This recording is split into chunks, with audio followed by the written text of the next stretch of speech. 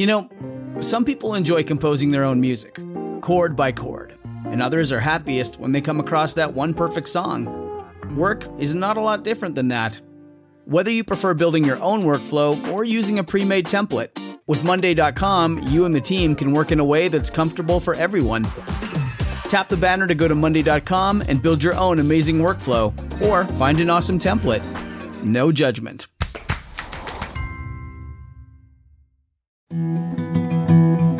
A science story, huh? These NYU scientists, I felt really right. I was so and I just thought, well, I had figured it out It was that golden moment. because science was on my side.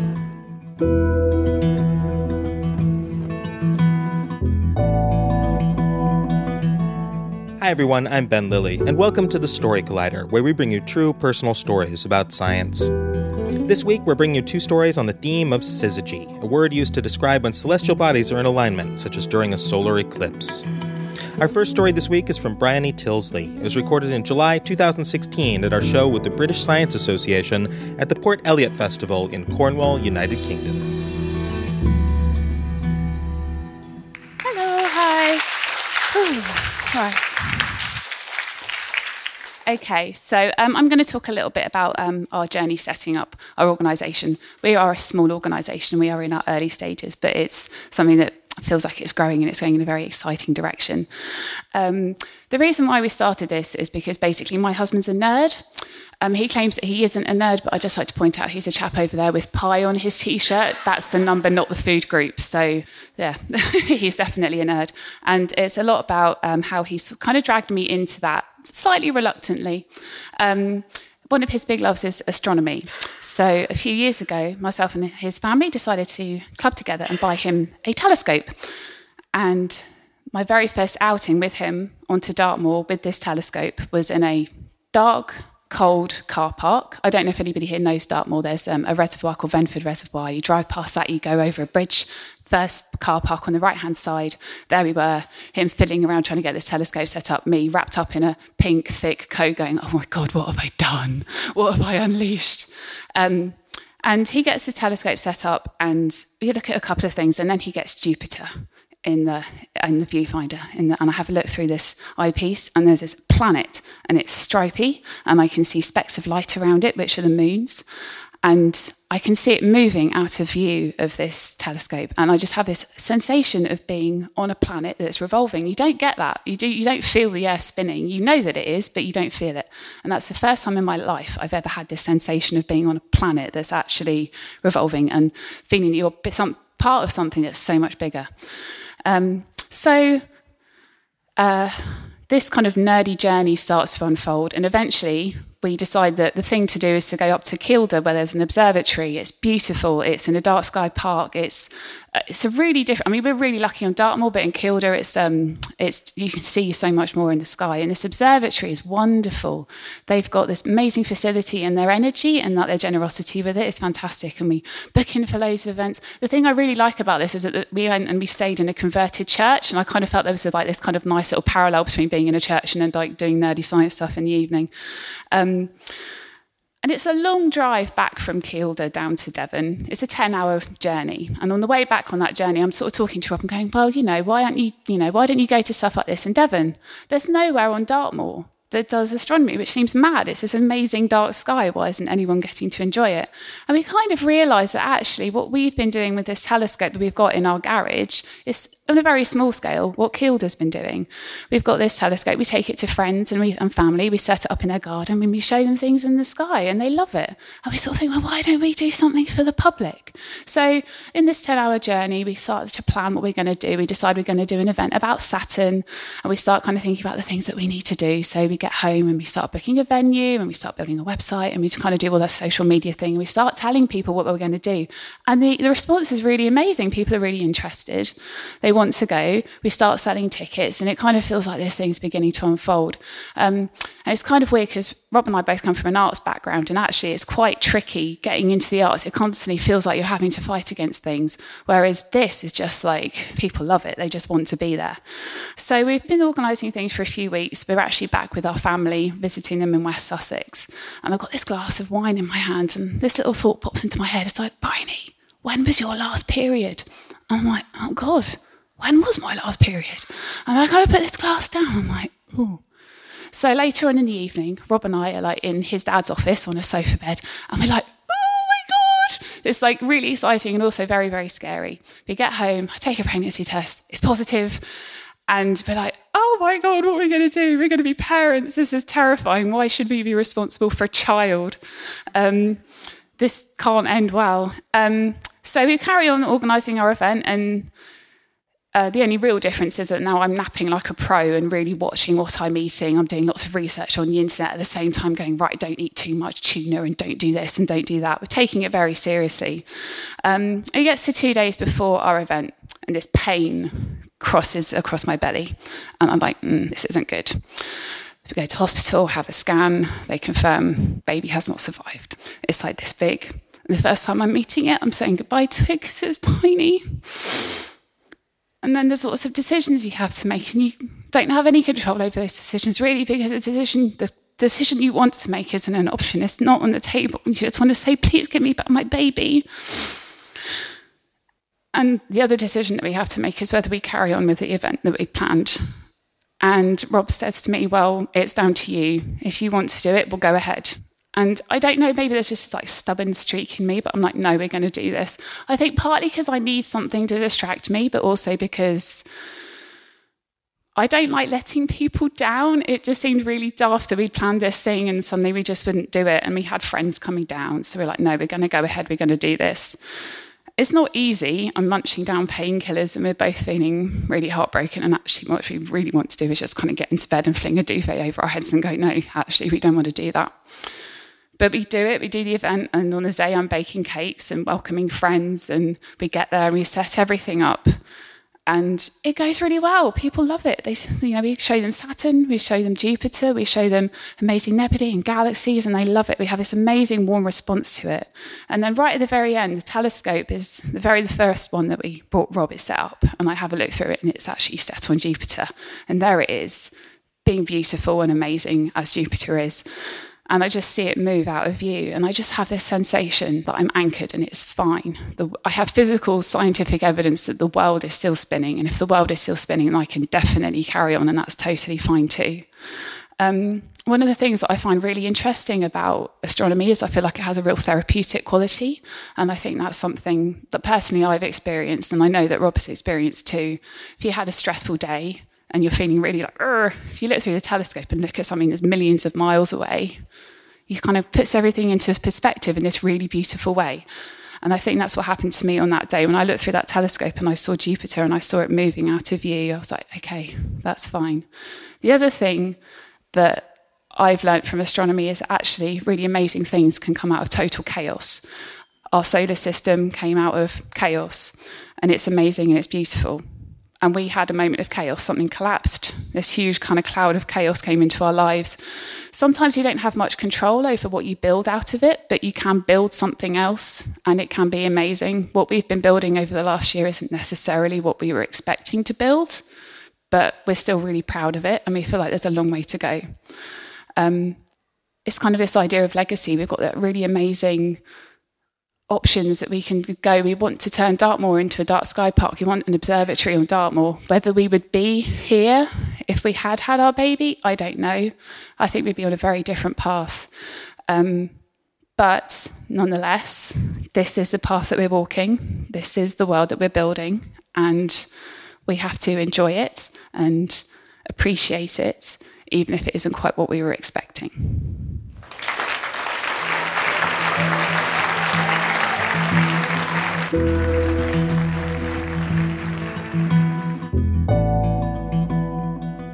That was Bryony Tilsley. Bryony, along with her husband Rob, is a founder of Dartmoor Skies, a UK charity that shares the beauty of astronomy with anyone who wants to experience it. She studied writing and choreography at Dartington College of Arts, so she loves to bring art and science together. She finds stargazing therapeutic and would like to build an observatory on Dartmoor. She has lots of books, 2 cats, and a dog. Our second story today is from David Barron. It was recorded in February 2017 at Oberon in Cambridge, Massachusetts. The theme was Light and Dark.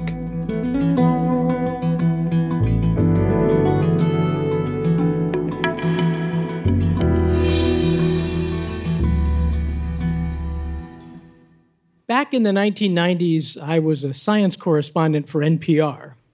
And in the course of working on a story, I got some advice from an astronomer that truly changed my life.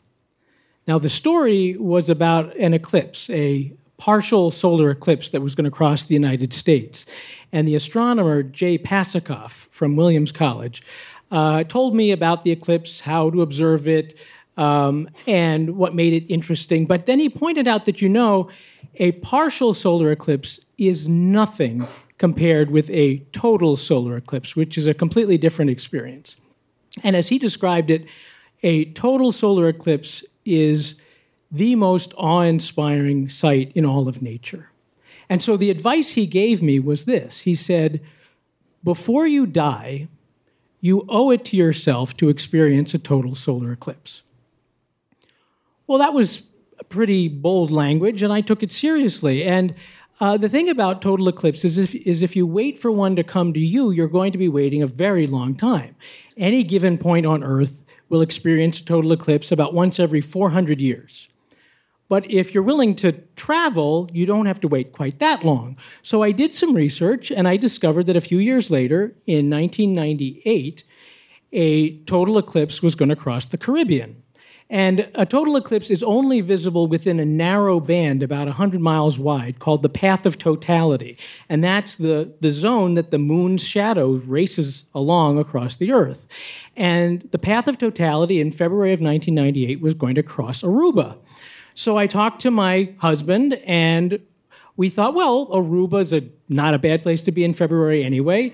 So we made plans to go enjoy the sun and see what happened during that brief time when the sun went away. Well, February 26th found us on the beach behind the Hyatt Regency waiting for the show to begin. And there were lots of folks out there, people with telescopes and binoculars who really knew what they were doing.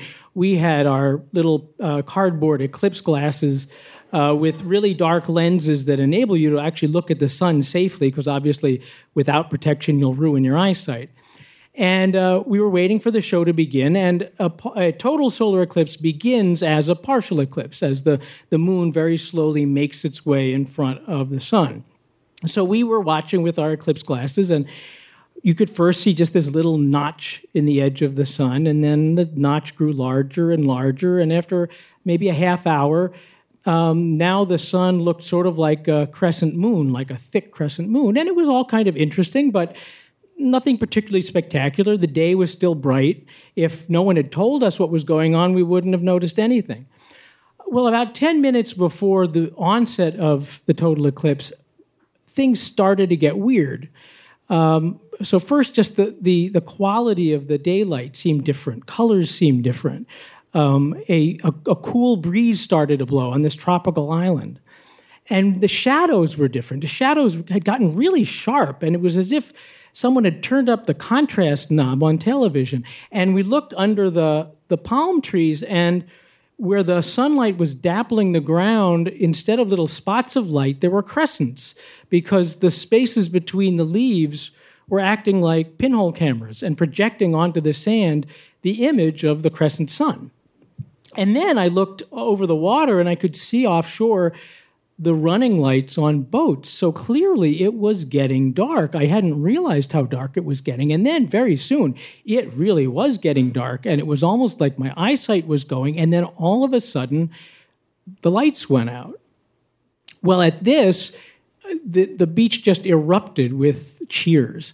And we took off our eclipse glasses, because at this moment, and only at this time, during the total phase of a total eclipse, it is safe to look at the sun with the naked eye. And we looked up, and I was just completely dumbstruck. You see, at this time, I was in my mid-30s, and I'd been living on Earth long enough to know what the sky looks like. I'd seen blue skies, and I'd seen gray skies, and I'd seen starry skies and angry skies, and I'd seen pink skies at sunrise. But this was a sky I had never seen. First, there were the colors. So overhead, it was a deep purple gray, like twilight. But on the horizon, it was orange. It was like sunset, 360 degrees. And overhead, in the twilight, bright stars and planets had come out. So there was Venus, and there was Mercury, and there was Jupiter, and they were all in a line. And along that line was this thing, this just glorious, bewildering thing. It was this like wreath woven of silvery thread, and it was shimmering out there in space. And this is the sun's outer atmosphere, the solar corona.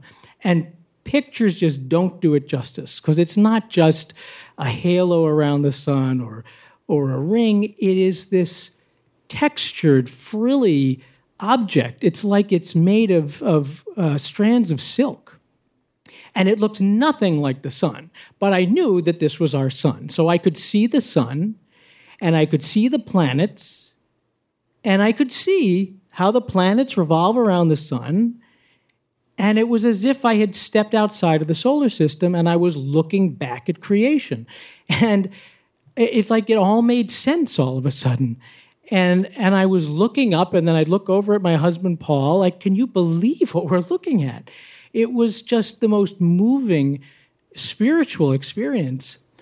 And for the first time in my life, I felt truly, utterly connected to the universe. Like there was nothing between me and everything else. And I think this is what they call nirvana. Well, I was in this state for 174 seconds, under 3 minutes. And then all of a sudden, it was over. The sun came back out, the blue sky returned, the corona and the planets were gone. We had to put our eclipse glasses on. And it was as if I had briefly stepped through the back of the wardrobe into this fantasy world, and now I had just been yanked back to reality. And I was hooked. I wanted to experience it again. Well, the next year, a total eclipse was going to cross Europe. So I made plans to go to Munich, convinced my aunt and uncle to meet me there. And again, for 3 minutes, I got to enjoy this bliss in the shadow of the moon. But unfortunately, total eclipses often travel to very inconvenient places. The middle of the ocean, Antarctica, Africa. And I had other priorities. Eclipse chasing is expensive, too. So I decided that I would set this aside and focus on more practical priorities. So that was my decision for about 10 years, until I reached my mid-40s. Now, to explain, when I was in college, my mother died. She was 48 years old. She died of breast cancer. And I knew that was young. That was young. But when I was in my early 20s, I didn't understand really just how young that was. But now, as I was in my mid-40s and approaching the oldest age my mother ever attained, it was difficult for me in many ways. I felt guilty that it looked like I was going to live longer than she did. And I grieved for her all over again. I just felt her loss, and I really understood how much of life she was denied. And it made me reflect on my own life. What is important to me? How do I want to spend my time? I hope that I get to live a nice, long life, but that's not guaranteed. And even if I do, how do I want to spend those days that I have? And I reflected back on my life, and I kept coming back to those 3 minutes in Aruba. That was one of the most meaningful experiences I'd ever had. And I decided that as long as I'm still on Earth, I'm going to go chase eclipses. And, I'm whatever it takes, I'm going to go to where the moon's shadow is. Even if no one comes with me, I am going. And so I did. In 2012, I headed off to Australia. In 2015, I was in the Faroe Islands in the North Atlantic.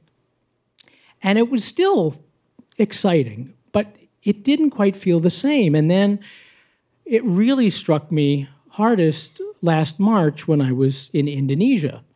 So once again, I was on a beach watching as the sun went away and the corona came out. And at the end of it, when the total eclipse was over, instead of having that sense I had of that deep connection, I just felt utterly and deeply alone, because here I was in Indonesia and everyone I loved was on the other side of the planet. And I came to realize that a big part of what made that experience in Aruba so special, it wasn't just what I was witnessing overhead, it was who I was with here on Earth. Which brings me to 2017. And this is the year I've been waiting for since that time in Aruba. Because this August, for the first time in 38 years, a total solar eclipse will cross the continental United States. The path of totality goes from Oregon to South Carolina. And it crosses Wyoming, which is just north of where I live in Colorado. And so I've got my plans all worked out. On August 21st, I will be in the Tetons at 10,000 feet on a mountaintop, looking west toward Idaho to try to glimpse the moon's shadow as it races in. And I will be up there with my husband and my father and my stepmother and my brothers and their families and my aunt and uncle and cousins. And we're going to look as this great shaft of darkness comes down from outer space and races toward us at 1,600 miles an hour. And a cool wind will kick up, and the stars and the planets will appear, and then the lights will go out. And together, we'll take off our eclipse glasses, and we'll all look up. Thank you.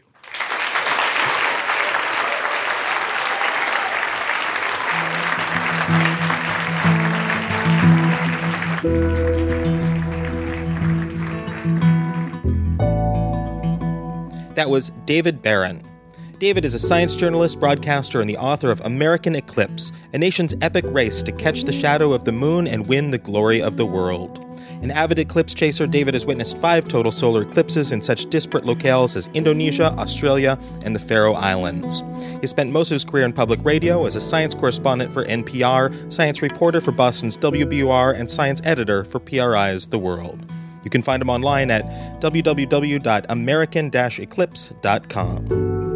If you enjoyed today's stories, check out our upcoming show at the St. Louis Storytelling Festival on May 2nd, which will feature 5 stories on the theme of eclipse. St. Louis, coincidentally, will also be a great place to view this year's upcoming solar eclipse on Monday, August 21st.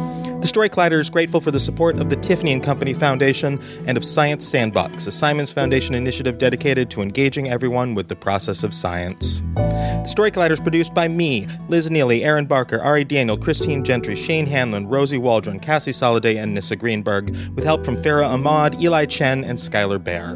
The podcast is produced by Zoe Saunders, and the theme music is by Ghost. Special thanks to the Port Elliott Festival and the Oberon for hosting these shows, and to my grade school teacher for teaching me how to build one of those little boxes that you can use to look at eclipses. Thanks for listening.